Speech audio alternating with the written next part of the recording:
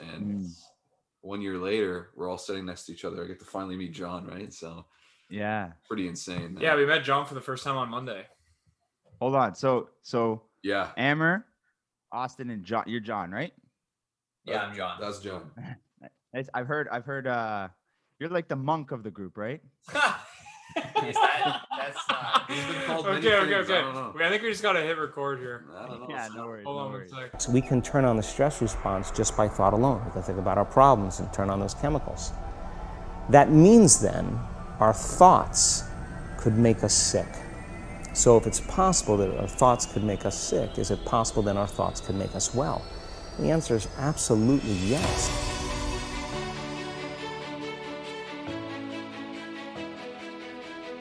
You're listening to the Weekly Call podcast with Austin, Amber, and John. Welcome. It's enormously important that you do have the right friends. If they make you a better person than you otherwise would be, that's the ultimate gift.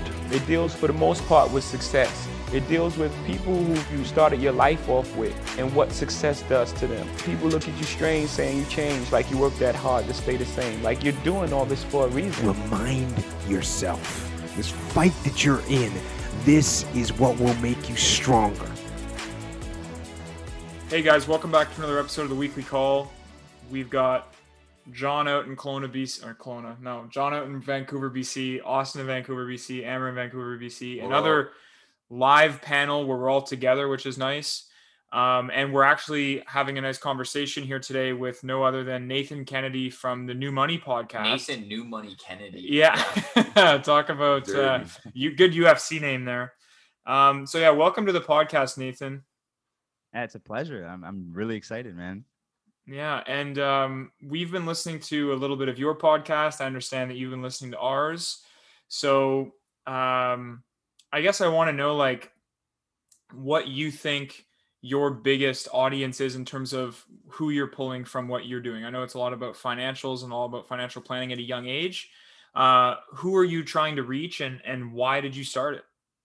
Yeah, for sure. Firstly, thank you guys for having me out here. It's a pleasure, man. I honestly, I'm always on the other side, interviewing people. So I was so looking forward. I was like, just chill, just talk, answer questions. You've never been interviewed? interviewed? So what's that? You've never been interviewed? No, I have, but I like to do it. You know what I mean? Yes. It's just, it's easier. But anyway, who I'm really talking to is people who have an inkling of like I think I should be doing something with my money. Like I think they know, most of us do, pretty much all of us know that we should be on top of our finances, etc. Just logically, but I'm talking more so to young adults that kind of have that sort of I want to, but I have no idea where to start because it can be quite overwhelming. So what I wanted to do is sort of modernize and make it more just kind of chill, nothing too crazy. And the way I always describe it is my podcast is if you're having a beer with me and you're just shooting the shit. I can swear. Is that okay? 100%. Yeah. We're just shooting the shit. We're just talking, and I'm giving I'm just talking to no bullshit. This is what it is, no frills kind of thing. And the reason I started it is because I kept noticing in social circles this repetitive joke of I'm broke, investing what, I am so hopeless with money, ha ha ha. And this is as I started really getting into this in my early years of university. And I just was fully enamored with it, so in love with it. And I guess maybe my ears were getting better to hearing that. As I was learning, I was listening more into these conversations and realizing that, wow, there's a really big disconnect, because here we are about to head in the real world and we're joking about how hopeless we are. And I'm like, wow, okay. I want to do something about that because I love this and I would like to do it, but I don't want to do it in a way where I'm preaching and I'm coming after people and I'm saying, you guys are all blah, blah, blah. Mm-hmm. I want to do it in a way where I'm, you know what I mean? I'm releasing content where you can opt in to listen if you'd like. And I'll try to do my best going to places where I know you're going to be, like Instagram and TikTok and all that kind of stuff. And I guess pitch. What's that? You're on TikTok. I didn't even know that. That's amazing. Yeah, yeah. Well, like I've been on it for a bit, but I've only started like doing some more recently. And it's not really that deep, like not that serious, but just kind of it's been going pretty good. It's amazing. And Just that but tells yeah, me your mentality. That's amazing. what's that? Just that tells me your mentality, like approaching this and showing up where your target audience is. So I really admire that. That's very smart. I appreciate that. And I guess you know, I really wanted to sort of just kind of like, hey, this is a snapshot of it, and really use it in a medium where it's like, hey, this guy's actually not trying to talk down to me. This guy's actually like what is this guy trying to say? Like he doesn't sound like a piece of shit. You know what I mean? Totally right. Like, No, Nathan, you're totally right. Like I think a lot of the issues with, the classic, mid-20s guy that starts a podcast type of shit, right? Where it's very preachy, it's very downward, it's very look at me and here you should emulate me, right? I completely appreciate that. Why do you think that was so important to you as a value when you started this?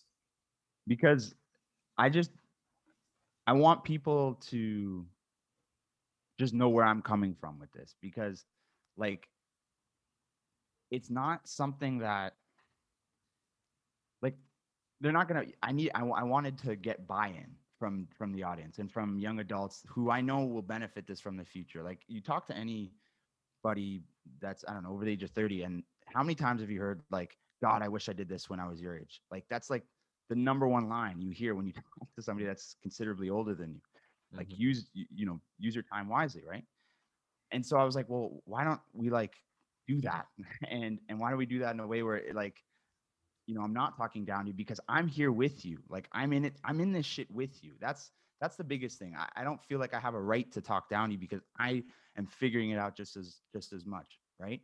I might have started a little bit earlier, but I kind of want to just learn with you is the best sort of approach that I try to go to. So I felt like it was really important to me because I always a deep thing with me is to see people reach their potential. Like I really want to see people reach it at least to some reasonable level, because a lot of the principles that I talk about on the show are pretty straightforward once you sort of like learn them, implement them, and then it's kind of just like managing them. But it's very passive at a certain degree. For sure. Just automating your finances, making everything automatic. Simple things like that where you don't have to be amazing with money. It just kind of takes care of itself. For sure. What got you into this? What was something that was like kind of like when the light bulb went off in your head that you were like, man, I need to be a saver and an investor at a young age? Like, was it a life event? Was it a mentality? Like what put you down this road of not only wanting to do it for yourself, obviously, but also kind of just go, hey, I need to help other people with this, or I want to be able to kind of be this vehicle where I take all of this really boring knowledge that nobody wants to go get, so to speak, right? I don't think any of us think it's boring, but I think a lot of people do. And really repackage it and deliver it to people in our age group that's just so much more readily available and entertaining. Like I've seen the stuff that you post on Instagram. It's hilarious the way you kind of refer to all of these different strategies, like when your friends ask you for money, but they're kind of like, I know you have money, but the only reason I have money is because I'm not lending it to you. So, I mean, it's just funny. I just want to know, like, what got you down that road, if there's any one life event or experience. Yeah, absolutely, man. So like, frankly, I didn't have really much growing up. I'm not going to go down a sob story and get into that. Like I will if you want to know. No, I mean, whatever you think was like no. Hey, no. So, because it's quite overplayed. Like I came from nothing and now I'm so, and it's like, but like really, we didn't have much. And I remember at a young age, like money was very transparent. Like I knew what was good at like 8 years old. I was like, so this kind of started with how your parents spoke to you about your family's financial standpoint. Yeah. Okay. And it was, really the biggest, like my dad was definitely like open. My mom was probably my biggest influence. Like she was very she would like, I just kind of knew everything that was going on. I didn't sit and have one-on-ones with my mom when I was 7 years old, but I understood, okay, like we need to move because we don't have enough money, or we need to like do this sort of thing because there's not enough money. There's not enough this. Like I played hockey and growing up, and my mom, like God bless her, did everything under the sun to make sure that happened for me, my brother and my sister. It was hard, and it was really, really hard, and like just so like it was, I guess it was right here my whole life.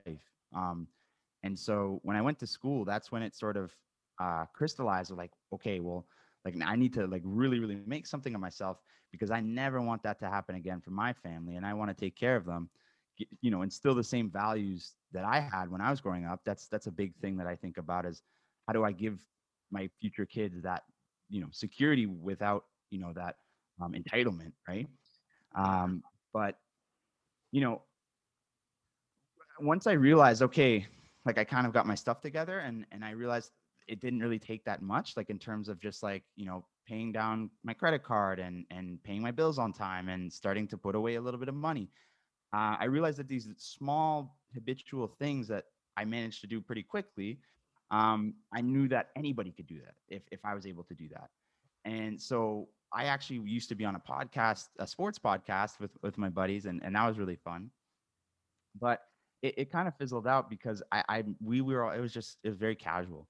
And in the summer, I remember I was listening to some content, or I was listening to a podcast. I was like, man, like I wish I was like, I wish somebody my age would just talk about this. And then I thought, well, why can't I be that guy? And so I actually originally wanted to start a club at Western, like a personal finance club. And then I realized that would be very short lived because it was my last year. And I was like, oh, well, I've been on a podcast before. I have this, I guess, yearning to want to talk about this stuff and share it. Why don't I just start a podcast? And here I am. So that's pretty much from start to finish. There you go. How would you answer the question if somebody went up to you and you tell them about your podcast and you're promoting your podcast, and somebody's like, well, you know, Nathan, are you a millionaire? I mean, why should I listen to you? I mean, why don't I just go listen to somebody who has $1 billion or 100 million? Like, why you? How would you answer that? Yeah, and you know, it's a very valid question. If I haven't had that confrontation before, I'm sure it'll come up. Hopefully it comes up, because that means I'm growing. That means I'm getting bigger, and you know what I mean? You know, but you know, I'd say, hey, like, you got every right. So if you want to go listen to, you know, a billionaire talk about this stuff, or a multimillionaire, but that's you can do that. But my whole angle is the opposite of that. I'm one of you. Like, I am not that. You know what I mean? I'm in this. I'm in this shit with you. Yeah. It's a different perspective to talk about this stuff. Be like, hey, listen, you can do it because I'm no different than you, and I'm doing it. And a lot of people I've seen have gone from nothing and just did these small sort of habitual things, turned it around. And, you know, it's more relatable than some guy who has, you know, 20 years of so-and-so experience. Like, you admire them, you respect them, but can you really relate to that? You can't. So that's my whole angle. That's why I'm talking to the audience I'm talking to. Well, it reminds me, like, when you said, like, the message is the massage or whatever. Yeah. Right. Like the fact that you're communicating to people through Instagram and TikTok and these social medias, most likely you're actually someone's first experience with personal finance. So, you know, they're not going to necessarily go straight to reading Ray Dalio's Debt Crisis, which is like just impossible to get through, even for someone who's like dedicated to personal finance. You're like, this is, you know what I mean? Like, that's not where you're starting, right? You're going to start with the guy saying, hey guys, like, you know how you're broke and you can't afford beer on the weekend? Yeah. So, like, you know, so I can appreciate your approach. It's great. Yeah. I appreciate that, man. And it's fun, man. You know, it really is. I'm a nerd. I always call myself a nerd for this stuff. I really enjoy it. You know, and I want to, if I can do that for just a few people, like that's what matters. You know what I mean? Like, when I was starting this, like, obviously you're putting yourself out there, and I knew that, you know, people are like, what the fuck's this guy doing? But I don't care. Like, there's going to be people who vibe with the message, and there's going to be people that don't. And I can't lose sleep over, you know, every person that doesn't care to listen to me. Like, that's why it's a podcast, and it's not like, you know, I'm shoving it down their throat. So you imagine though, like, do people actually, like, do you get like hate? Because like the things that I listened to, like, just like quickly went through your Instagram, is like, there's nothing really to dispute. Like you're just giving information that's just valuable. Like it's not like there's like a disagreeable point. It's not like you're giving advice in that someone could like then argue. It's like, hey, like here's what a CFSA is, here's what an RSP is. It's like it's not exactly a disputable point, right? So but you're saying just people being like, oh, Nathan, like big podcast guy, like, oh, thinks he knows everything type of thing, right? You mean like that type of judgment? But I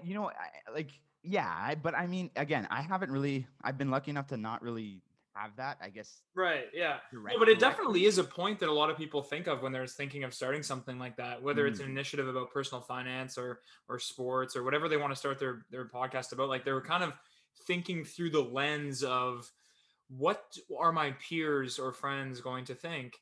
And there's this quote that I'll paraphrase, like it's not accurately quoting it, but just paraphrasing it. Like if you're making decisions via the lens of somebody else, you kind of just cease to exist. Like you're not actually 100%. Going to be what you were trying to be, or even, there's nowhere, you're not even taking a little like baby step towards your goal. You're essentially just remaining stagnant for the sake of being accepted and minimizing any form of like conflict or critical thinking.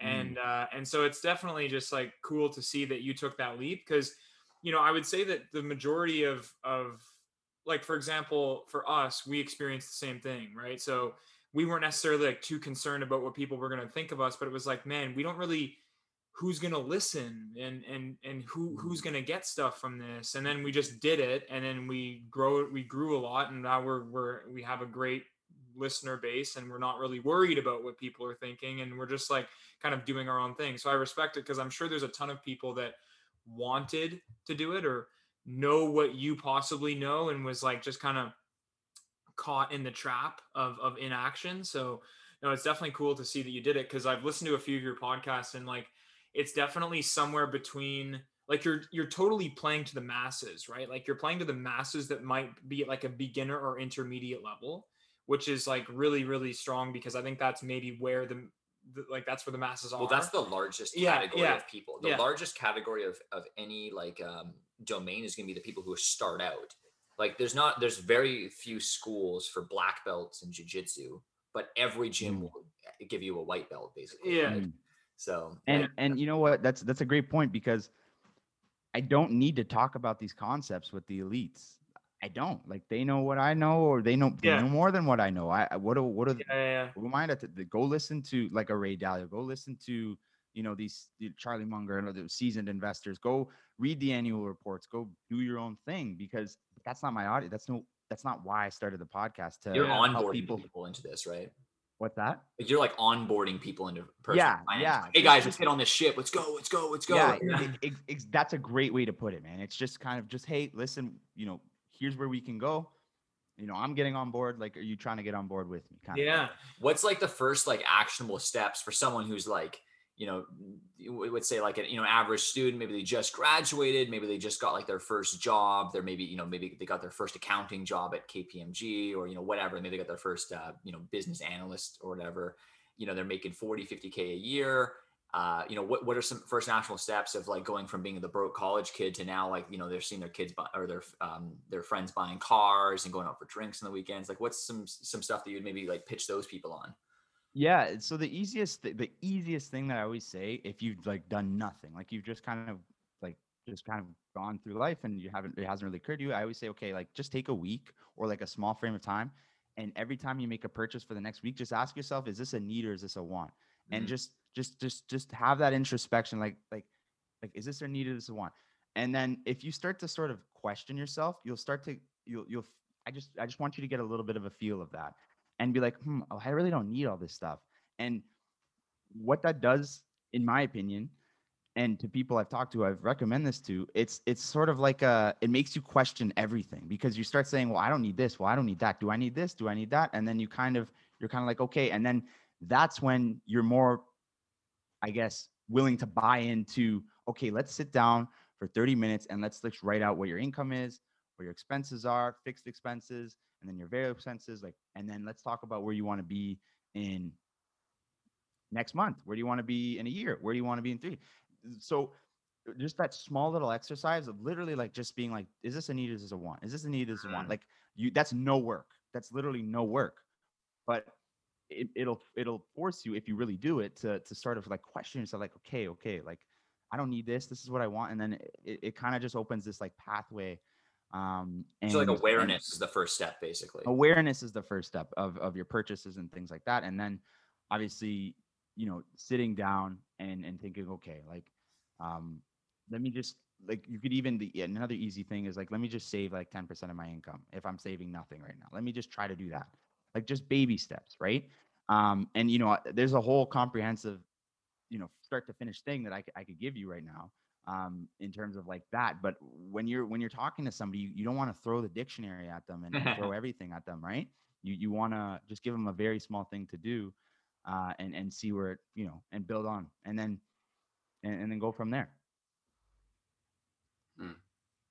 Now, what is the ultimate goal with this? Is it that you want people to be, you want to retire early? Is it them to just be smarter about money in general?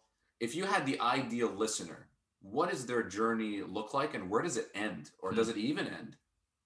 Yeah, that's a great question. So I'd say it's just empowerment, really. It's just an awareness, I guess, as we talked about earlier. Just kind of know what's going on. That's really it. Just a push for you to understand what's going on in your life. I'm not sitting here preaching for, financial independence, retire. I'm not here preaching for, these returns with Tesla and all this kind of stuff. I'm saying, hey, listen, just have some financial awareness in your life. And then it'll allow you to have awareness in other aspects like your health and fitness and family and relationships and things like that. And it kind of just, it's all one thing. Like it really, being aware of your life, finances are just a small part of it. Right. And so, I love this stuff. I want to specialize in stuff, but really it's just helping people kind of like open their eyes a little bit. And here's some great concepts that will aid you in your life as you begin to open your eyes. What did you study in business school? I studied marketing, but I actually used to be in science, so I switched into. Oh, interesting. Okay. Yeah. Do you run your own business currently, or what do you do full time? So I work for PepsiCo. I'm in a sales development position there, which is cool. So that's like my full time thing. Nice. And then this podcast isn't monetized. It's not. It's just free, like just producing content. Do I have aspirations for that? Absolutely. I do think that's in the cards, and just really put a lot of time into this and see where that goes. But do you find by doing the personal finance like podcast and like and doing all the Instagram stuff, do you find it helps you in your own finances? 100%, because I can't come out here talking about this stuff if I don't have it together. You know what I mean? Like I have to be like, and it's not because I need to look like I have it together. I need to, like, I need personally, like, nobody knows what's going on in my accounts, but I know I'd feel like a fraud if I've got, disarray in my den, and I'm trying to come out here and. Yeah, I mean, just to kind of touch on why I think John asked that question, which is like, we enrolled like 47 people to do Sober October, right? And so we're all, it's the end of the month. We're all together. We went out for dinner last night with some people that we don't see very often in Vancouver here. And totally would have liked to just relax and have a few beers, right? But now I'm like, I'm out to dinner with people that listen to the podcast, and like I'm held accountable with that. And it's just like, it's kind of like the mechanism for yourself as well. Like this is, maybe you could argue for listeners, like this is more, it's like it's resided in like a selfish motive, but it's not bad. It's just like, obviously when I know I say something on the podcast, I'm 20 times more likely to hold myself accountable to it. Yeah. So yeah, I can definitely appreciate that. But one thing that I just want to sum there that you said is something we truly believe in, which is don't look impressive, just be impressive. Yeah. Right? Which I think is so critical. Yeah. And I think at some level we all care about what certain people think. Maybe it's our girlfriend or boyfriend or our family or something. And I think that to say that we don't care what people think, I don't care what anybody, like, that's not true. And I don't think you guys think that either. I think, though, you have to limit that, right? And for the most important opinion to you should be what you think of yourself, right? And so I want to be that person that, you know, has a grip on their finances and empowers people to do the same. That's really all it is.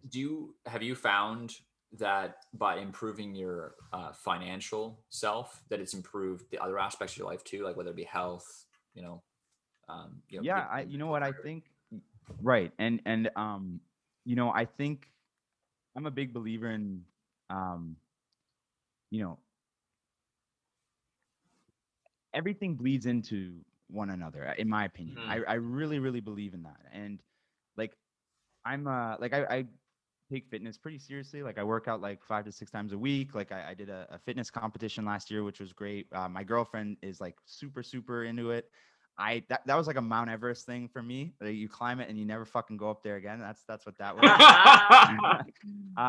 But I think that I've always find when I'm really on one thing, I just want to make sure that everything is comparable.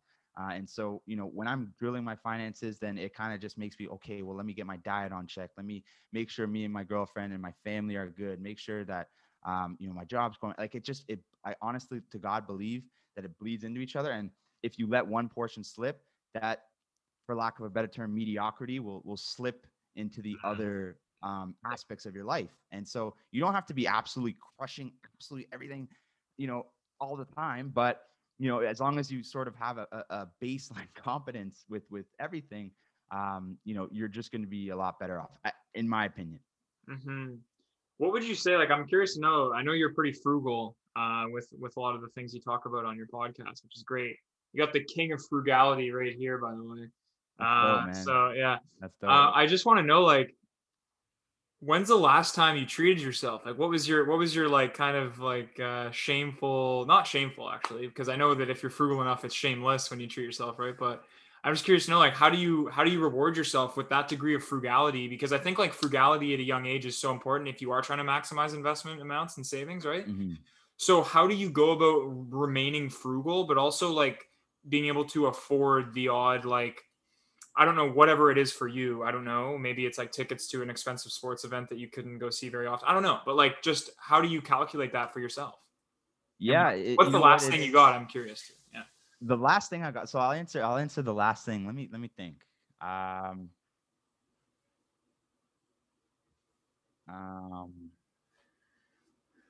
Man, you know what? Can't even answer. No. It's not even like that. It's not even like that, because I do like little things. Yeah, okay. I don't do big expenditures. That's what it But is. that's the need versus want thing you touched upon at the very beginning, right? Yeah. It's hard. I don't even want, like, I don't want to do like big things. Like, I mean, maybe call it like it's just drilled into me. But like, what I do personally, and this isn't something that I say, like, this is just a personal preference. Like, I just like little tiny rewards here and there. So I guess my vice is like food. Like, I like love food, but not like Uber Eats and, delivery and stuff, like, because I can't, it causes me physical pain to pay for that kind of stuff. but going out and just getting like treats and stuff like that, like I do that all the time, and it's pretty stupid. I 100% don't need it, but it's kind of just something that I do on my like cheat days that I really, really like. Yeah. And it definitely adds up. I'd say, it's gone to a point where, yeah, like I'll do a few big things, like very occasionally. Like I went to California before, like literally right before all of this stuff happened this year. Wow. Which was great. I went with my girlfriend, and that's a time where I took the handle. Like, I'm just like, okay, I'm here. Like, I have $1,000. Like, Yeah. like, you know what I mean? Like, I don't care what happens, because I put myself in a position where, like, it's okay if I, spend and things like that. And I talk about that on the show a lot. Like not feeling guilty or remorseful for doing things like that, right? Yeah. And when to do it, and how to calculate when you can do it. And yeah. And it doesn't, I mean, I think with a lot of things I talk about with finances, if you do it the right way, if you automate everything, if you make sure that your things are just coming out, like, it doesn't have to be this super calculated bookkeeping thing. It can be like, you just everything, your investments, your savings, your bills come out, and then you just have guilt-free money left over. And it's like, okay, everything's taken care of. I can just go blow it on whatever I want. And that's a great way that works for a lot of people because it requires no effort because everything's automated. The reason I'm talking about automation so much, that's like the next episode this week. But Oh, cool. you know, I don't think you can have a sustainable financial plan without building that in of going out and enjoying yourself. So for someone, it could be, they could have J's, like they could collect J's. And I'm like, dude, collect J's till the cows come home, but like make sure that you're paying yourself first and you're taking care of your student debt and things, that kind of stuff's taken care of. And then boom, you can go get every, Air Jordan you want in the world. Or if you want to go see, I don't know, Travis Scott, or well, not right now, but like, you know what I mean, right? Like it doesn't matter what it is, like go out and do that, but just make sure that you're prioritizing the other stuff. Well, Amber and I were actually just talking about this morning over breakfast, and we were talking about how, it's interesting that when people talk about how much money they make, they talk about like the top line. They don't talk about how much they actually invested or saved. No, right? what's the point of making $100 million a year if you spend $100 million a year? Yeah, like it's really how much. I mean, I know it's such a cliche saying. Yeah. Your mom's always like, it's not how much you earn, it's how much you save, and we're all like, yeah. Okay, mom, Yeah. right? But then it's like, oh, low key, like that's actually pretty damn good advice, right? Like how much money you 100%. invest is how much money you've actually essentially paid yourself, really. Yeah. And it's crazy, man. There's a bunch of broke millionaires, like not broke millionaires, but like broke people who should be millionaires, who literally, are doctors, lawyers, Bain consultants, and like, management, like all like big time people who don't have a fucking clue what's going on in their bank account. They just make so much money that they don't think they need to, and that's a gross misinterpretation of how it should be. And it's unfortunate that I mean, it is what it is, and hopefully they probably figured out. They're smart people, a lot of those people, but like there are a lot of people that make hundreds of thousands, even millions a year, and just have no idea what's going on. Have you read The Millionaire Next Door?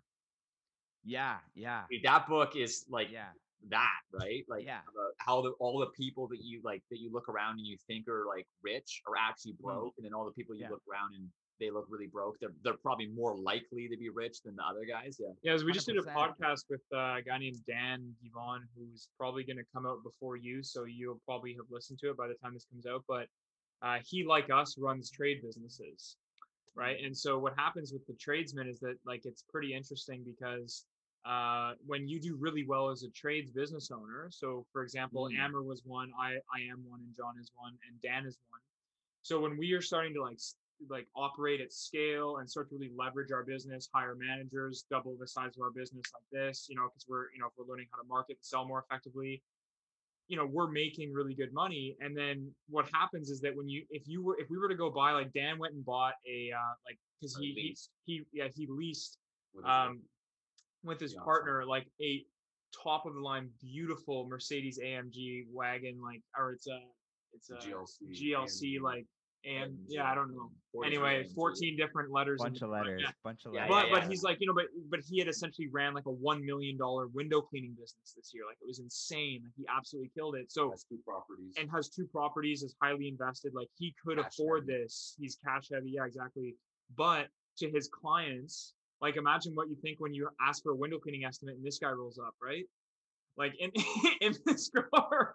So he was like, it's a lose-lose. Like I'm in an industry where there's like you have to do well to be like really well perceived with a good reputation. Like you should probably drive like a nice-ish truck. They bought a second vehicle, by the way, which is like the work car. Yeah. So they aren't seen in their other car. But like it's funny because you get to a point where the millionaire next door thing, it's like, well, by virtue of operating, just by chance, by the way, like I don't choose by this, but like by virtue of operating in this field, like John and I would actually kind of hurt ourselves if we went and got these things, right? Because then we'd be perceived as like, wait, are you are you robbing people? Like, and then if we're not investing in it and we're not growing it on like quietly, so to speak, right?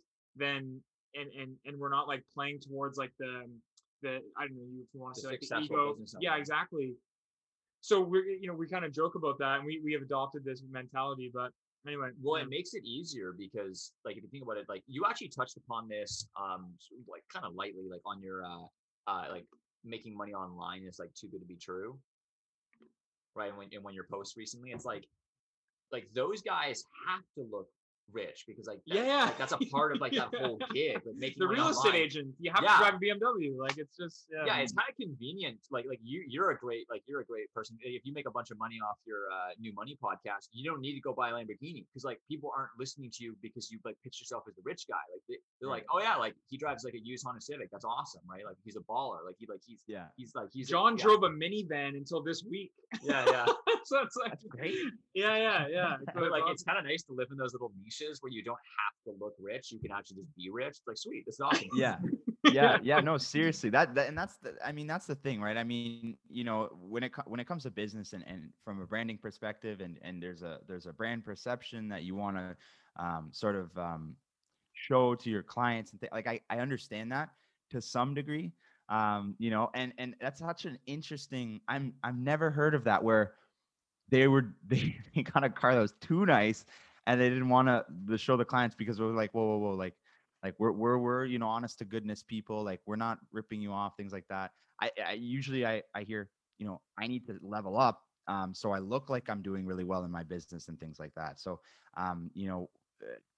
the biggest thing that kills our age group is lifestyle inflation. Like as you begin to make more money, you spend more money, and you could argue that it should be as you make more money, you should spend even less because it's the gap, the marginally the gap is widening. And so I think if you can just flatten the spending curve and see your income go up, like you're gonna win at life, like you just are. But if you keep up with the Joneses, if you keep trying to and like again, back to the treating yourself thing, like it's not about it's not that you don't deserve that new car, it's not that you don't deserve these new things, that fresh thing, it's not that you're like you don't deserve that stuff, because I'm sure you do. I'm sure you worked very hard and you did a lot of great things and you deserve nice things, and like 100%. But like, what's the cost? Like, what's the cost right now? What's the opportunity cost? What's the opportunity cost, right? Is that very temporal satisfaction you get from that purchase worth the, like, I don't know, decades worth of compounding that money could have made, or what the life that you could have built? What a piece of mind, even. Pardon me? Like even just a peace of mind, like yep, exactly. One of the costs of car payments is that you have to think about car payments. Yeah, like that constantly sucks, right? Like you don't want that, right? Exactly. And with cars specifically, I did an episode of quite a few episodes back on cars, but man, it's not even the car, it's the maintenance, it's the things that come up on the back end, it's the like, I mean, you think about a Mercedes AMG C63 blah blah blah, how much an oil change is, how much it is to just get your car checked out. Amber was talking about this with somebody that he knows that bought a Lambo, and it's like you don't think of like where you need to park it, like how do you store it, how do you there's all of these things that you don't even think about. You're like, oh, I can afford the car, okay, great. And then they're like, you sign yourself up for all these like bullshit add-ons that you don't even think about. So it's contract. There's and and again, like I feel like we're circling back over and over, but we touched on how like people just think of the top line and they think of the price tag, right? They don't think of it, the itemization and things that are going to come. And again, it's just opening your eyes and just kind of realizing, okay, like what does this actually look like? Like what am I committing myself to financially, and just being slightly aware. For sure. Yeah. I guess I wanted to just dig a little bit deeper with you here for a sec, because we were talking about this quote, the three of us, I think it was yesterday. Somebody that listens to the podcast that we know well shared this quote recently with me, or I think they just shared it on their social media. His name's Joe Kim. Shout out to Joe if he's listening. I know he probably is. He put something up saying how, for the most part, people turn into the version of someone they didn't have when they were younger, and someone they needed, right? So essentially we turn into the people we didn't have as kids. And I think that, like, you know, just to touch back on our original question to you, I think at the beginning here was like, oh, why do you do this? You know, I don't know, like, do you think that because for us, like, we talked about this many times, like, none of us came from, you know, and let's dismiss the whole, like, oh, poor me narrative. It's just fact. Like, none of us came from something of like extreme wealth or value. And here we are all running businesses and trying to do, you know, over $1 million of revenue a year and have this accountability call and just to help each other do really well. Like, I don't think that would have existed for us if we had things like, if we had those people when we were younger. And there's this quote from Stefan Arnio, who I love his content, but he passed away this year actually. And I don't know if you know who that is, Nathan. He's a real estate investor. It sounds familiar. I don't from know. Western. He's a real estate investor from Western Ontario, actually. Oh, really? And so anyway, he has this. I don't think it's actually his quote. Winnipeg, but yeah. Oh, it is Winnipeg. Okay. Eastern, Oh, I didn't know it was from Winnipeg. He has this. I don't think it's his quote. Possibly. Good times create weak men create hard times create strong men create good times. So it just depends what's part of the cycle that you're in, right? So if all of us were raised in quote unquote hard times, then that's going to create strong men. And then what we might create, possibly, maybe not, is good times. Right. And then it's up to us to, like, how do we recreate the, like, kind of like artificial hard times for your children, right? And not have the cycle loop back to having them be weak people. And then, so I just wanted to know, like, do you think that quote's accurate and how it relates to you? Like that quote? Yeah, like the cycle of you needing to be who, like, you always turn into the person you are that you didn't have when you were younger, and that kind of cyclical relationship. 100%. So, you know, firstly, and I don't think you're implying this at all. My parents, I love them to death. I really do. And we had I obviously still have a great relationship with them. I mean, some people can't say that. So I'm very lucky. I'm very grateful to say that. But we didn't have financial security all the time. And I do definitely want to do that someday. And I think that is literally something that I think about a lot is, how do I, like you said, artificially create this environment of, you know what I mean? Like how do I make sure that they get the same values? Like I kind of almost worry about that sometimes. I'm like, damn, like, I mean, maybe it's an arrogance that I think I'm going to be doing that well in life, but, you know, I'm confident that if I keep going the way I'm going, I should be able to create a pretty decent life for myself. And how can I have my kids grow up to know that the world doesn't owe them a fucking thing? Like I'm drill that in their head that's really what it is. And, you know, I think that if you, and I talked to a friend about this, because his parents are really well off and his value system is like, I mean, you know, is exact same as mine. He's very, very humble, very grateful, very hardworking. Like you would never know kind of person. And I asked him, like, man, your parents did such a good job with you. Like, yeah. I have a few friends like that as well, whose parents were like very successful, but they just still get after it. You know, like it's a really interesting thing to see. Like you kind of look at the parents and go, what did you do? Like, I want to know how you essentially falsified the data a little bit, you know, like how did you have this, you know, multi-million-dollar home and all of this wealth, and you don't flaunt it, but you also just raise your kids in a way that you could have raised them in like a 1-bedroom apartment, right? And they would have been, it seems like they would have worked as hard. So anyway, it's such this notable skill. Yeah, I just wanted to know what you thought about it. But yeah, creating it for other people is a huge thing. Yeah, and you know, I think it's something that, you know, it's a bridge that I'll cross when I get there. I think I'll figure it out. You know, and I think that they're gonna know their dad, you know, busted his butt to get where he is, and their mom as well. And I think just being around and sort of you know, teaching the things that I would like to teach at a young age. You know, I think as I go through life, I mean, I'm already, I guess, technically teaching right now about some of these concepts and things like that. So hopefully I'm a little bit better when I do have a family and things like that. So I'll figure that out. But yeah, that's a great quote. I really. Yeah, because like the way I look at it is, for me, it was financial, but it was also like I have this joke with my mom,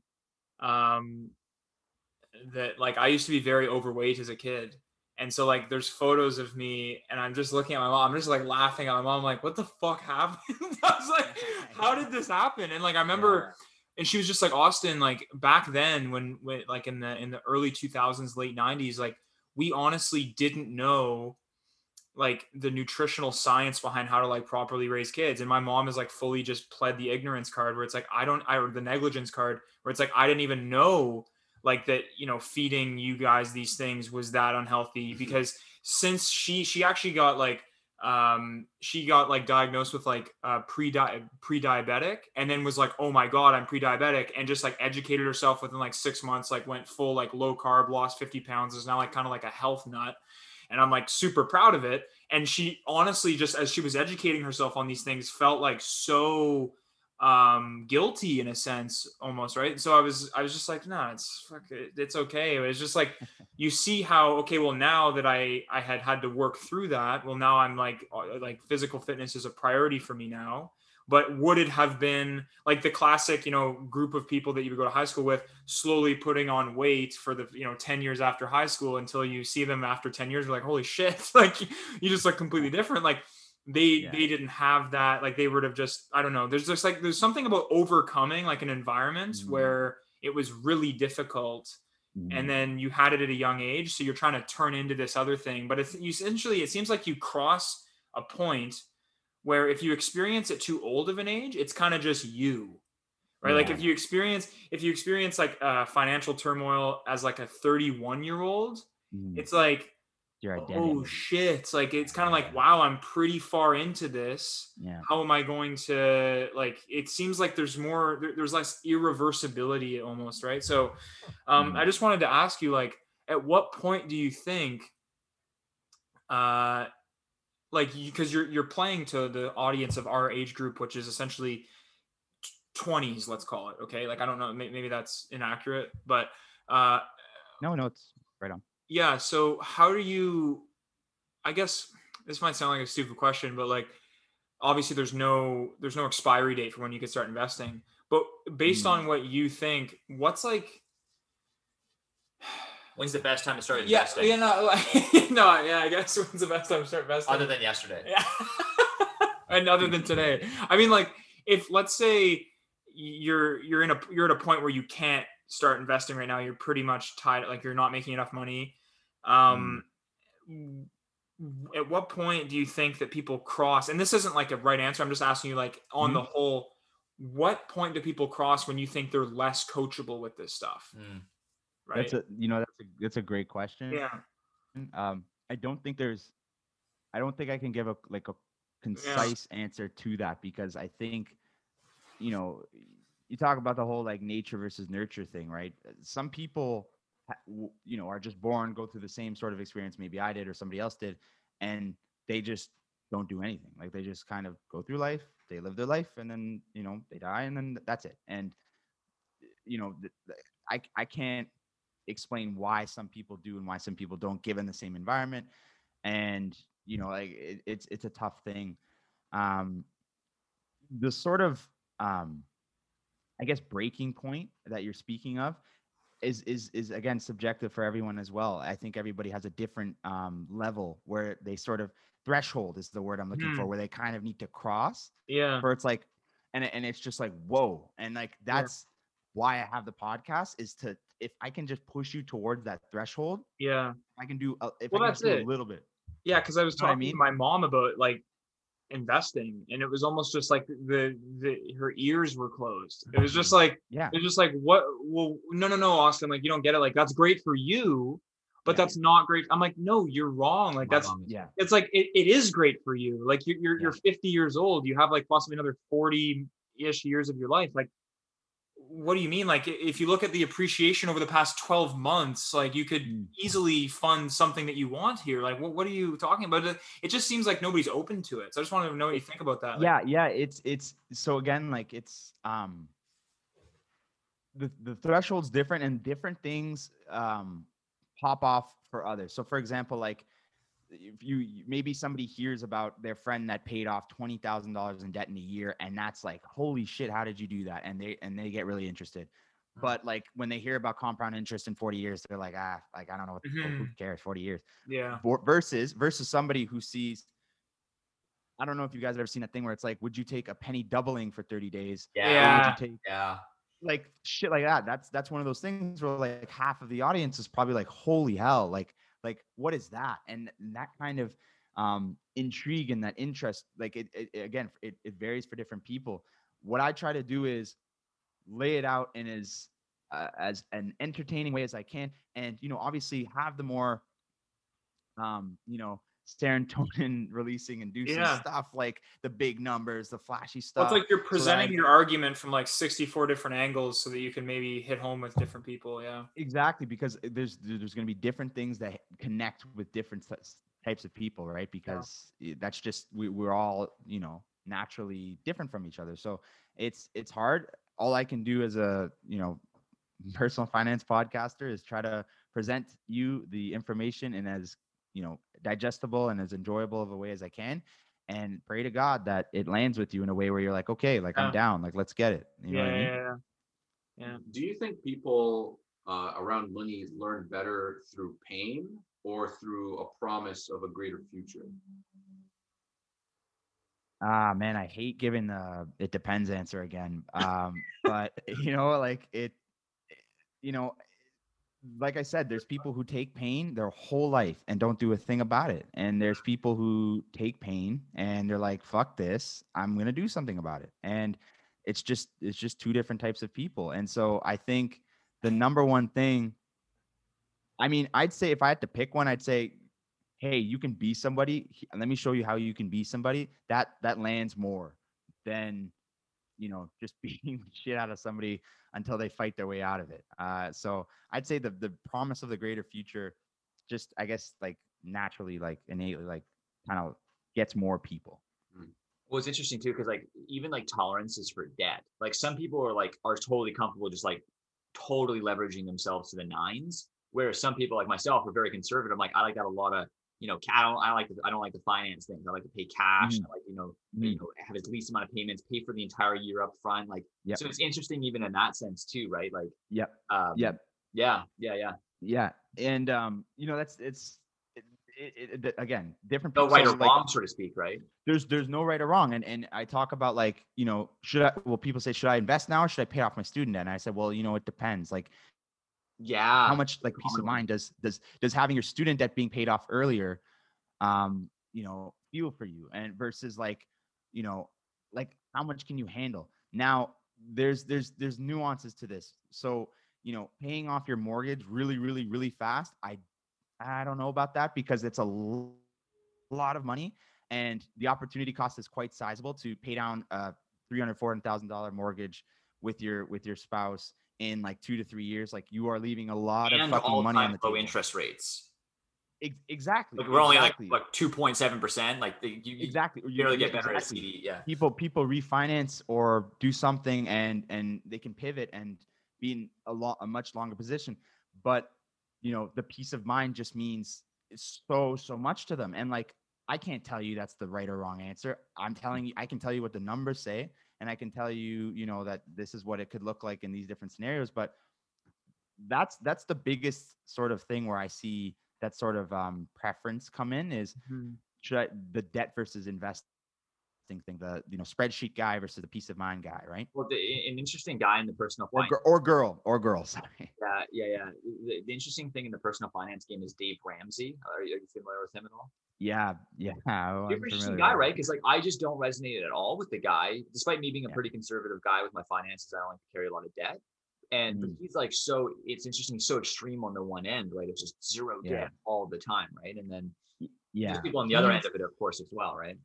he's done a lot of great things for America Oh, and More internationally. people out of debt than anyone else in human history.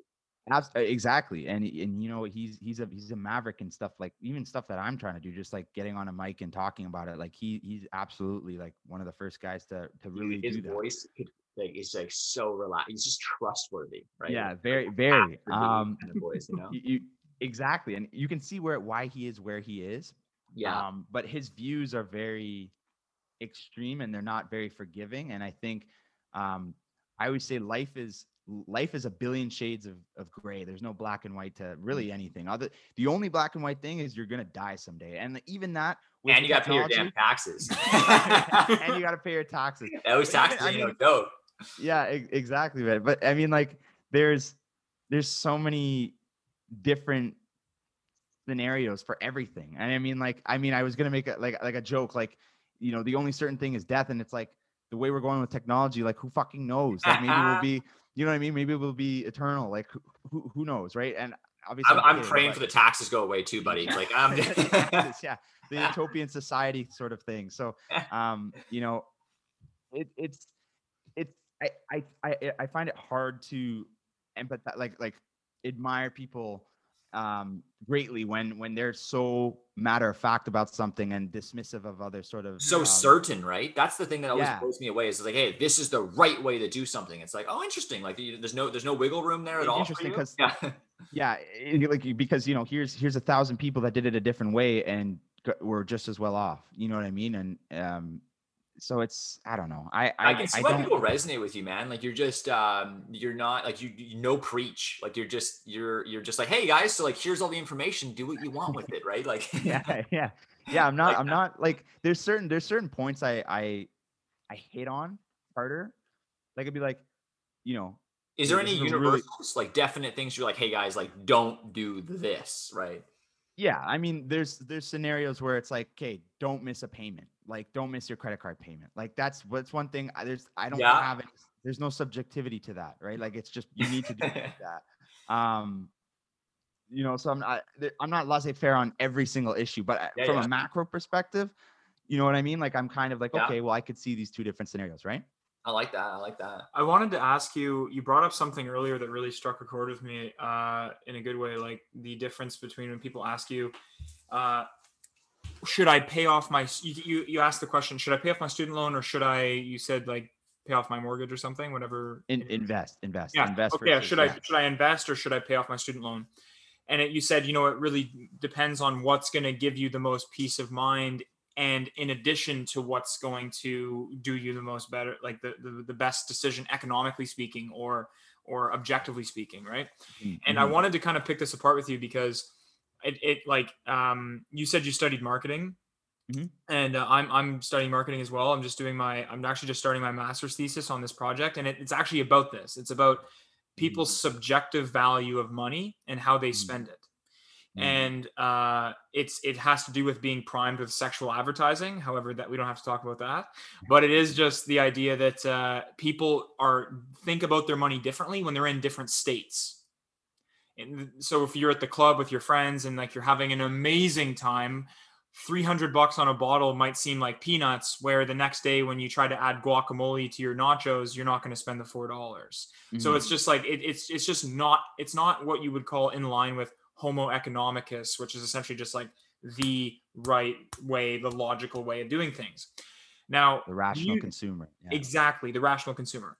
So do you think that one's maybe success in terms of saving or investing, or just being a lot more like having a more long-term view of your finances would come down to the overlap between your subjective value of money and your objective value of money? Meaning you're a lot closer to Homo economicus in the sense where, you don't necessarily get influenced by the external factors, right? So in the example that you gave, should I pay off my student loan or should I invest? And then when you say, and I agree with you, like, what's going to actually check the mental box of you doing a step in the right direction so that you feel good about it versus what's actually going to do you better?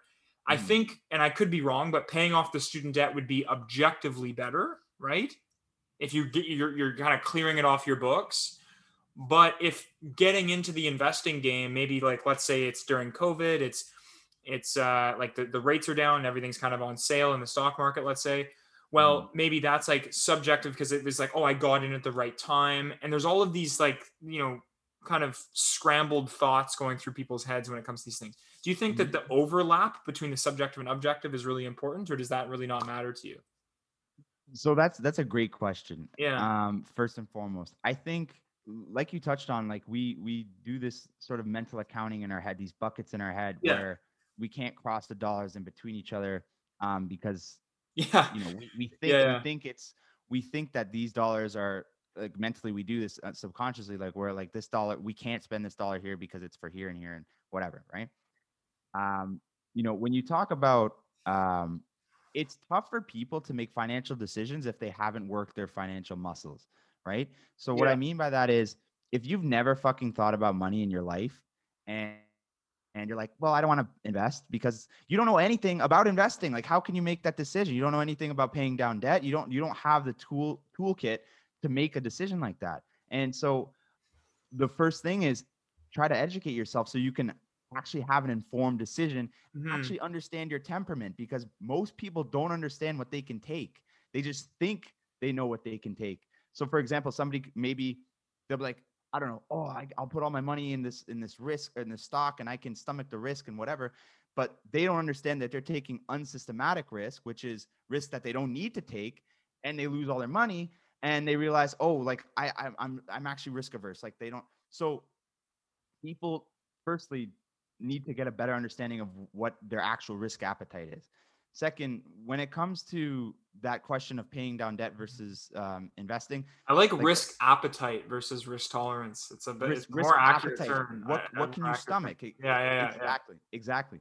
And you need to think about, like, I empathize with this question because you do need to have a pretty good understanding of both worlds and both scenarios. For example, if you know that in the long term, the S&P, on average has gone up by anywhere from like 8 to 10%, and you know that that's very likely in the future over the next 5 to 10 years, you're probably going to put more away in investing, and you're probably going to pay a little bit less on your student debt because you understand, like, that's probably what's going to happen. But if you don't understand that, and if you think that that risk is higher than it actually is, then you're probably going to just put more towards your student debt, because that 3.45% on that student debt is guaranteed, right? That's a guaranteed money that you don't have to pay back versus a potential, quote unquote, rate of return on the investing side, right? So it's really hard to make big decisions like that if you haven't put in the work, at least to just read a book or like understand what's kind of going on there. So I think that's the biggest thing. And if you can do that, you can understand your risk appetite. So for me, for example, what I'm doing right now, I'm paying down my student debt somewhat quickly. I mean, within 2 years, but I've also been investing for a number of years, and I'm also going to continue to invest. And I have sort of other business aspirations that I'm trying to do as well. And that's, again, I'm not perfect. That's shit that I'm trying to figure out right now too. But I understand, like, what the scenarios look like pretty crisply, so that I feel pretty confident, paying my student debt in a relatively quicker amount of time, while still having money in the market and continuing to invest. So it doesn't need to be this black and white thing. You can do both. But you really need to understand the scenarios. No, go ahead.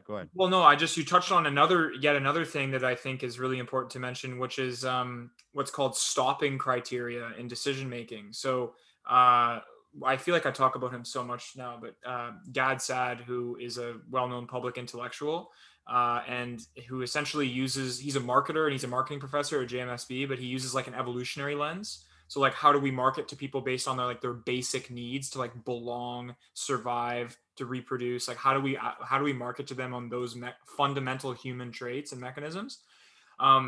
He did his doctoral thesis on something called stopping criteria. And it's a very simple question. How do you know when you have enough information to stop seeking information to make your decision? And people have all different sorts of thresholds. And it seems what you're saying is, if you have a pretty low threshold for your stopping criteria, you can be very easily confused on objective and subjective value of money, right?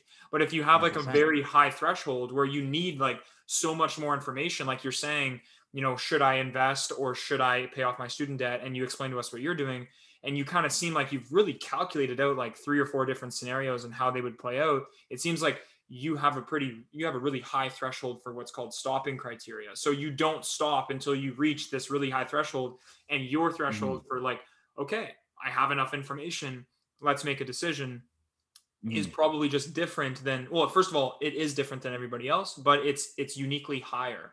So I would just maybe say to listeners that like, if anything that we said with you in this podcast is like foreign, you know, we've used some terms that, you know, are more anchored in like financial literacy, but that is probably the biggest thing to take away in my opinion, right? Like if you can just increase your stopping criteria by like 20% in the next year, you'll end up getting a little bit more clearer on what you should do if you're lost, right? So that's kind of, I just kind of got that from what you were saying. So I just want to clarify that. Yeah. And you know, that like you said, that threshold and that stopping criteria is going to be different for everyone. Yeah. And people, you know, again, their temperament might be able to make decisions on a whim, not on a whim, but you know, quicker. Well, here's the thing is that the stopping criteria actually has nothing to do with risk taking, because people don't know, if you think about it, if you have a low threshold for stopping criteria, you just don't know that you're taking a risk. Yeah. Because you stop looking. Yeah. So you could be making a decision that is actually quite risky, but you're a risk averse person with low stopping criteria. So it's like, you don't even know. So this is a perfect example, is like when you say, hey, you know, when you ask people, this is the perfect example. A financial advisor brings somebody into their office and says, hey, what's your risk tolerance like? Yeah. And people go, well, and this is the classic answer, right? Well, you know, a little bit, but mainly not, like mainly like, you know, safe investments. And then you're like, okay, great. But you know, what they don't know is, this is the fallacy, is that by only going to see one financial advisor, it's actually quite risky. Yeah. So it's like, so like the stopping criteria is involved in there, right? So it's like a very interesting way of looking at it. It's like you kind of maybe have to ask yourself, are you looking for as much criteria to make a decision compared to Nathan, or compared to somebody else who's maybe been practicing this a little bit longer, right? So I'm the same. Like I only got into investing like in the last 8 months, and you know, it's mainly to these two guys and that have helped me out, and your podcast, and as well as Griffin Milks, who we've had on a few times. I don't know if you know who that is, on YouTube, but he's a financial, like, I've seen some of his stuff. Yeah. So between, you know, these two guys, you and Griffin, I mean, that's pretty much, I guess that's my stopping criteria, right? So that was enough for me to stop. So anyway, I mean, it's paid off. So I mean, clearly, I don't know. I mean, this is interesting. 100%. That's, you know, stopping criteria. That's an interesting sort of thing. I haven't heard of it in particular, but it sounds very, very the decision making aspect is very intriguing. Like I'm like, wow, that's really interesting, I guess.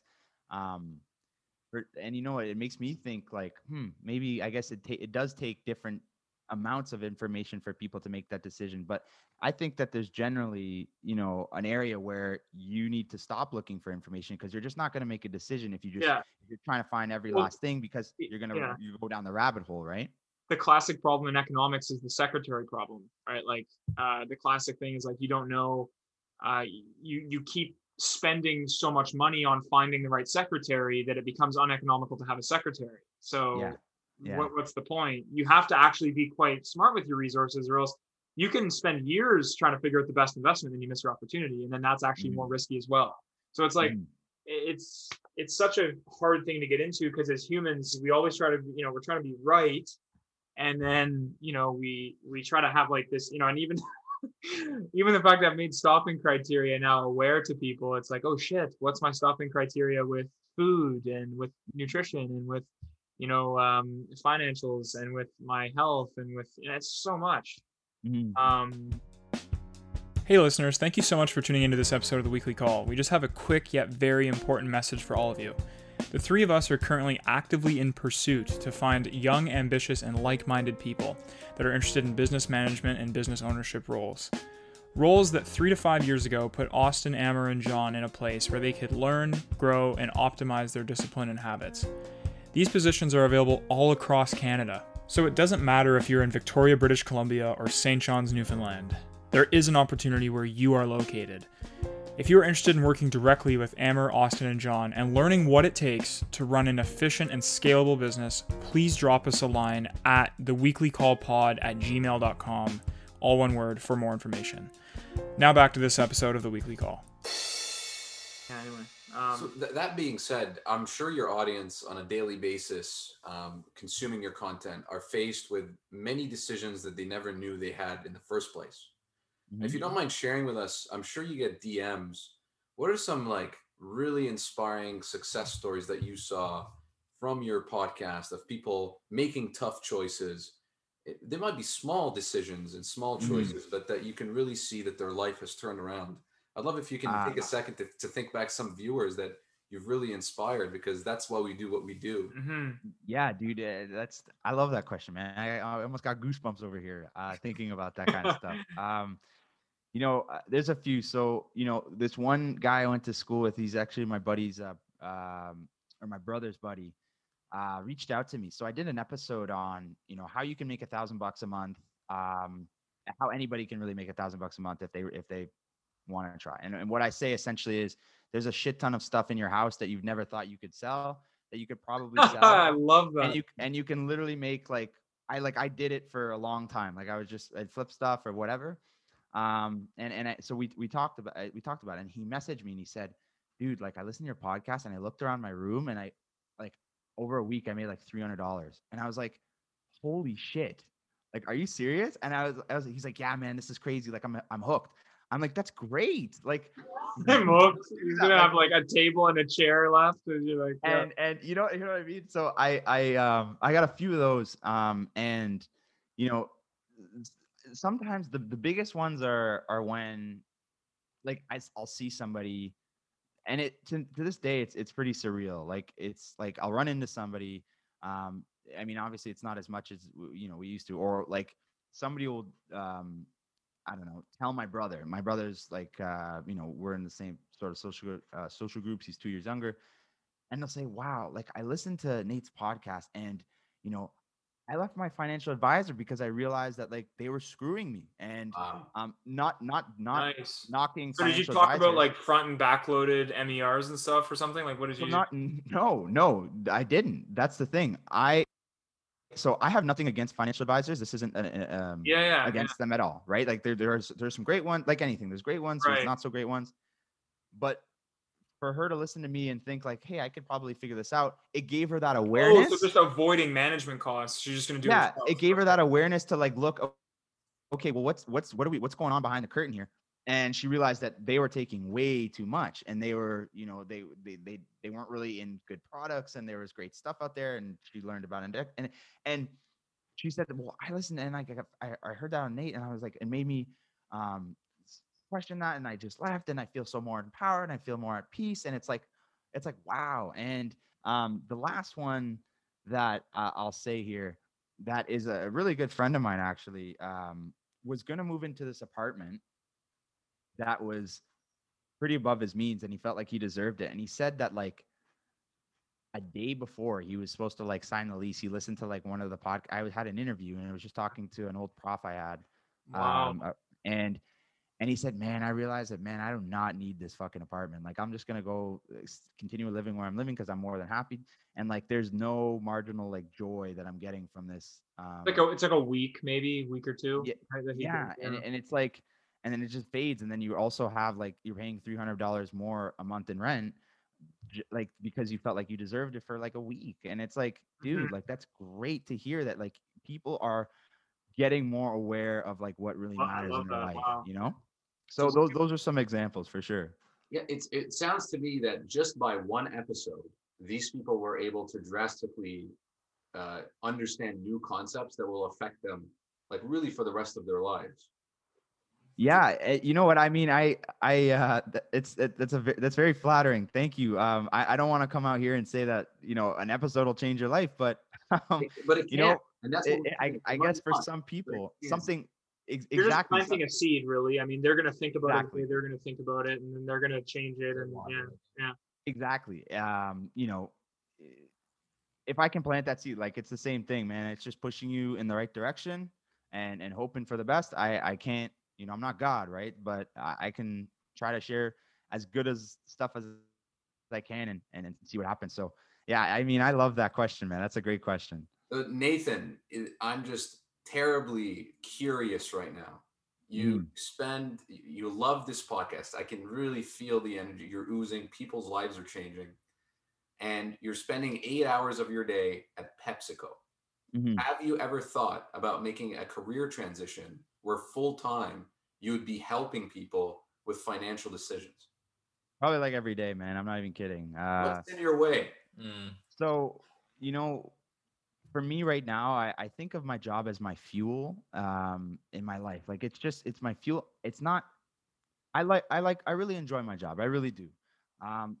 Right now, I really think it fuels what I'm trying to do in my life. And if I can put myself in a position where I can become independent and I can just take off, staying within that sort of analogy there, then that's what I'll do. And I know that's going to happen someday.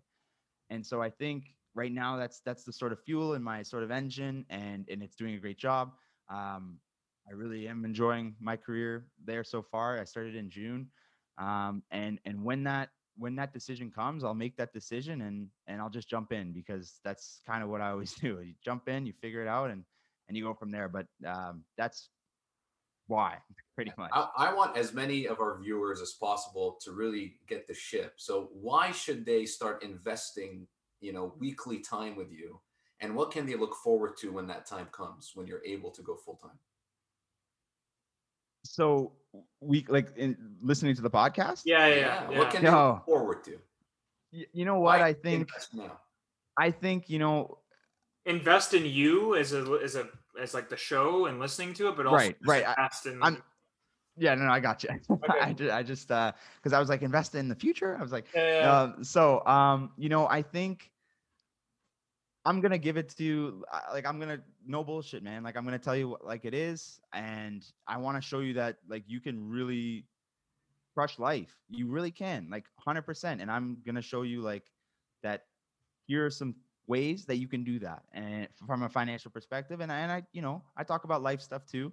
And I think that every time I go into an episode, when I make it, like, you're going to know that like I put everything into it, and that I'm coming from a good place, just trying to help you. And I'm not trying to sell you anything or do anything. Like, I genuinely just want you to realize your potential, because, I'm trying to do that myself. And if I can help somebody sort of go through that process, and from a financial perspective, then I mean, that, like, I'd be the happiest guy on the planet. I am the happiest guy on the planet doing it. And so that's what I bring every single week.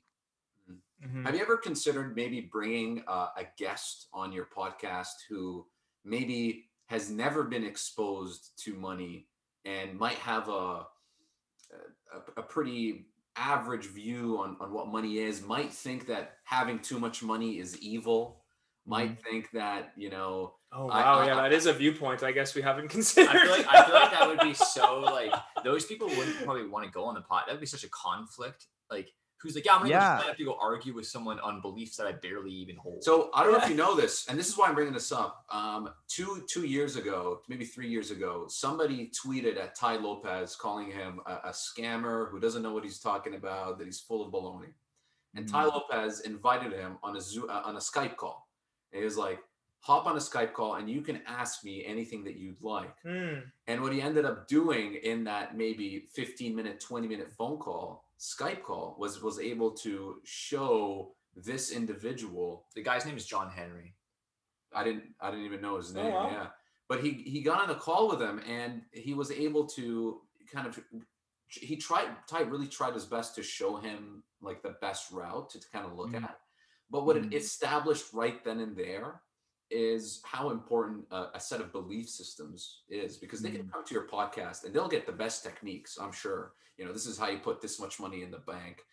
But what have you kind of discovered that around the belief around money? If somebody thinks money is evil, if they think that, oh, I just want to enjoy my life right now, I'm not guaranteed a tomorrow, I'm in my prime, I deserve a nice car. I deserve $1,000 suit. How would you even start unpacking that, that can of worms? Arguments, yeah. Yeah, that's a great question. So podcast is one way, unless I have a guest, right? So it's very difficult for me, at least from this where I'm sitting right now, to unpack that and go into your psychology and your background and convert you, for lack of a better term. I'm not out here to convert people, right? People aren't going to listen to me if they've already sort of like checked out, right? Again, all I can do is show you the information, give it to you in an entertaining way where you can enjoy it. And if you don't buy into that, like, being frank, it's not my job to dig my teeth in and figure out why that is, unless like I'm working with you one-on-one, or you reach out to me, you say, hey Nate, I was thinking about money this way and now I'm thinking about that. But the thing with that is they've already realized that their belief system's changing. So if somebody's got their heels dug in, unless I don't know, come across them, that's the only time I'd have a discussion with them. But that's just not my job to do that. I'll show you, like, again, I made a post about this once. Money isn't inherently good. It's not inherently evil. It's just a tool. It's just a tool that you can use to free up your life and free up time. Really, you're just freeing up and buying time, because time at the end of the day is the most valuable resource we all have, right? And it's very limited, right? And so, if I that's what I can say. And if you say no, well, fuck you, you don't know what you're talking about, money's evil, like that, there's years of like That's emotional, Yeah. but backed up there that The new money psychiatrist here. yeah.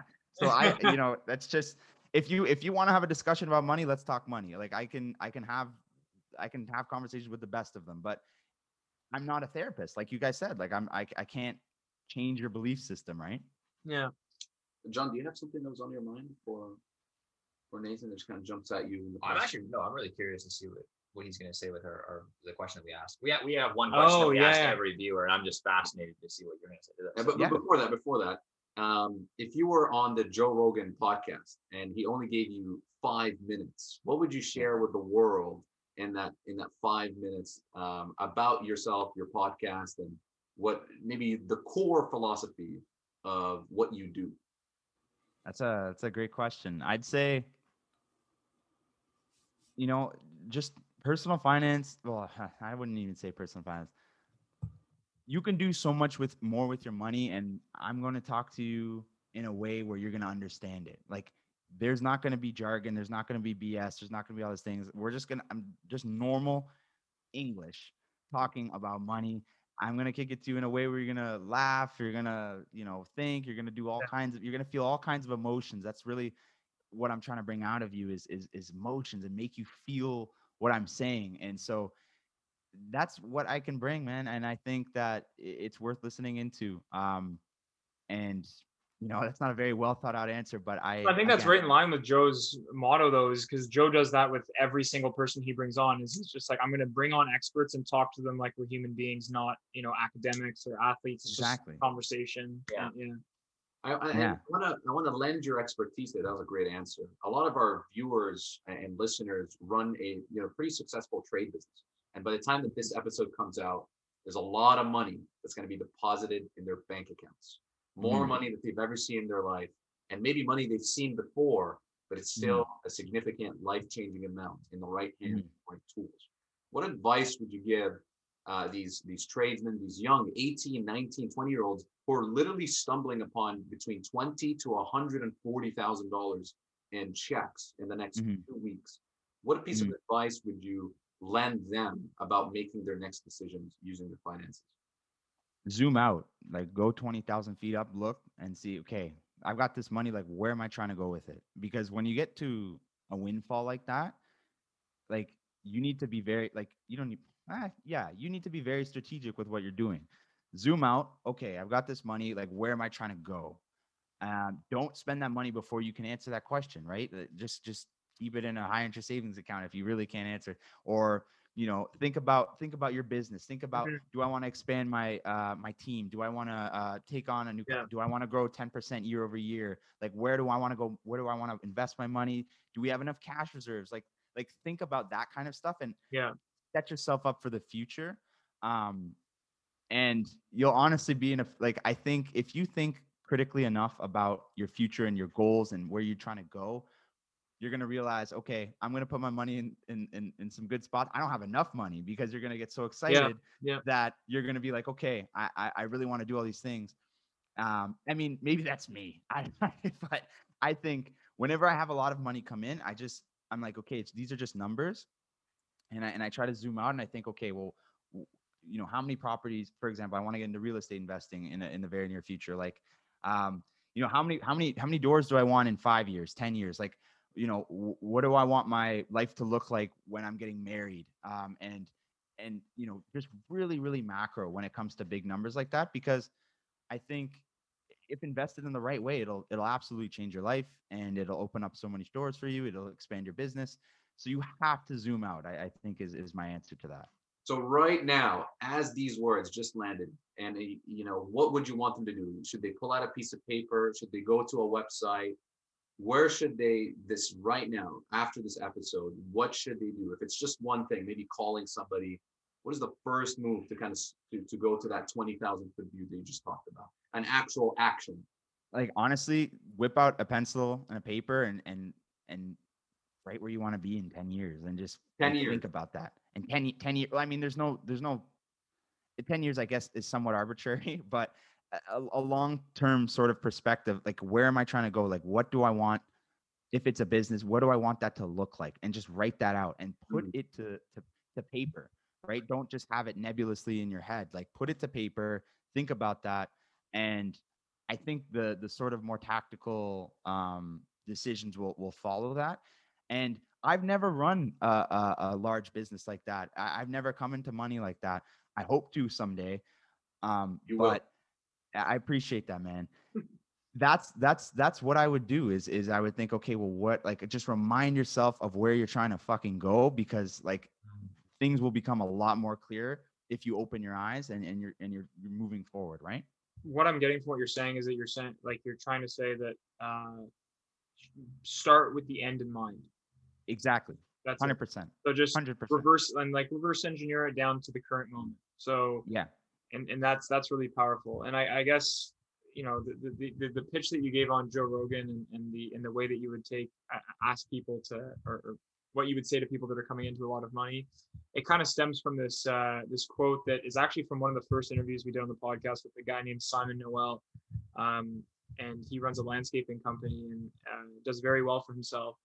And essentially, he said something to me this year that was really valuable, because I had a lot of money to invest and I was very uncertain with COVID, right? I was just like, I don't know what to do with real estate and all these things. And he goes, Austin, you got to slow down, buddy, because there's nothing wrong with having money burning a hole in your pocket. Nothing wrong with that. And I think there's like this fallacy that when you're younger and if you come into a little bit of money that you want to invest, you have to do something now with it. You gotta go and like just throw it somewhere and hopefully it gets larger. It's just, you know, start with the end in mind. There's nothing wrong with money burning a hole in your pocket. And I guess be patient, right? That's what I'm exactly. And there's, you know, the opportunity cost of you know, the money. Like think about it like exactly. And it's like, well, what's the opportunity cost of you making a poor investment because you didn't rationally think about it? Like it's exponentially higher than the inflation that's eating up your money on your cash, right? Yeah, exactly. We don't want to take up too much of your afternoon here, Nathan, and we really appreciate I'm loving it. I'm loving it. And we have one last question for you that we ask everybody that comes on the podcast.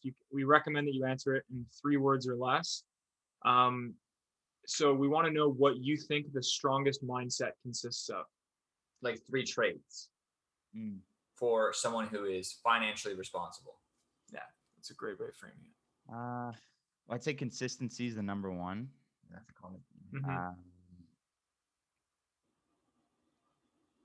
ambition. You have to have some ambition to keep that there. Mm-hmm. Consistency, ambition, and this is hard. There's so many that are going through my head. There's no time limit. This is why we don't send this question out earlier. Consistency, by the way, is like everyone. It's like says it. 80%. Yeah. Ambition, I like though, because if you think about it, like you have like to prepare for the future, you have to be somewhat ambitious. Like to save money is to be like, I'm gonna wait for a better. Like I'm ambitious towards my future, right? So I kind of like that answer actually. Mm-hmm. Yeah. And say the question one more time. Like, what do you think the strongest mindset consists of when it comes to a someone like what are the top like 3 traits that if you could just like wand over someone to like make them financially responsible, right? Like consistency, ambition. In terms of having a strong... I'd say consistency, ambition, and gratitude. Like I really think I not to be Gary V here, but like literally like if you have a really good grip, if you're a really driven person, you're very fucking consistent and you're still grateful for your life and your people around you, dude, the world is yours. Like I really, really believe in that. And so you're right. I'd because you're never gonna get, like, not never, but you're less likely to get in your own way and get your ego in your way and things like that. Because if you stay grounded and if you're humble, grateful, interchangeably there, like honestly, the world is yours because you'll just consistently, enjoy life, be growing, and, living a fulfilled life, hopefully. I would imagine that being grateful for the money that you have in your life would probably like make you feel the need to actually like care for it and like nurture it and like, invest it wisely. And exactly. And some people, they conflate gratitude with complacency. And I don't agree with that. Like they're two completely different things. And it's like, well, if I'm grateful for something, then I don't want anything more. It's like, no, like you can be grateful for something and aspire for ambitiously grateful in the sense grateful. Consistently ambitious and grateful. So I would say those would definitely be my 3. Yeah, the New Money Podcast T-shirts. I see them right now. There you go. So, like, honestly, all your responses, man, you're so clear, concise, and you didn't really try and speak on anything that you didn't really know about. You just sort of gave almost like an accountant's answer, actually, which is actually, I mean, it is a compliment, like in the sense that like you never like tied yourself to one idea. You're like, there's multiple ways of doing this, right? There's no right or wrong. And I could totally see why people resonate with you. Mm-hmm. I appreciate it, man. And you know what? That's my brand. Like I'm not gonna bullshit because I've heard a lot of people talk about shit they have no clue. Yeah, buddy, and you're just like, shut up. It's like, it's like, I'm, you know what I mean? I just, I have no shame in being like, I don't fucking know. Like I know tons of very brilliant people. The smartest people that I know in the world are the people that could admit, I don't know. Yeah, I'm gonna have to get back to you. I'm gonna have to get back to you on that. Well, that was the whole Socrates thing, right? Where like, he was told he was the wisest man in the world, and he's like, nah, there's no way that's true, right? And so he like went across the land to like, find all, to basically go interrogate all the wisest men. And he, at the end of it, he's like, oh, I am the wisest man because I'm the only one willing to admit that I don't know anything. And by him feeling, like that fact alone made him smart. They actually killed him. I mean, that's just, classic times. Yeah. Nathan, I want to thank you because I always, what I got here personally is I always used to ask myself in finances, like who am I or where am I in my finances? Mm-hmm. But now after today, I'm going to really start asking myself, who am I becoming and where am I going? And I think that is a great new perspective. Yeah. And I thank you for that and your knowledge. And I appreciate that, man. I appreciate that. And you know what? I always try to say to people like, man, there's no shame, man. Like dude, it was like early second year, man. And my credit cards were like maxed out. Like I was like, and what it was this moment of like, just being like, dude, like what? You think you're so good with money? Like just kind of like really tearing myself, like breaking it down to the studs and being like, calling okay, yourself like, out. Yeah. And exactly. And so we all got to start somewhere. I know that's a cliche, but it's a cliche for a reason.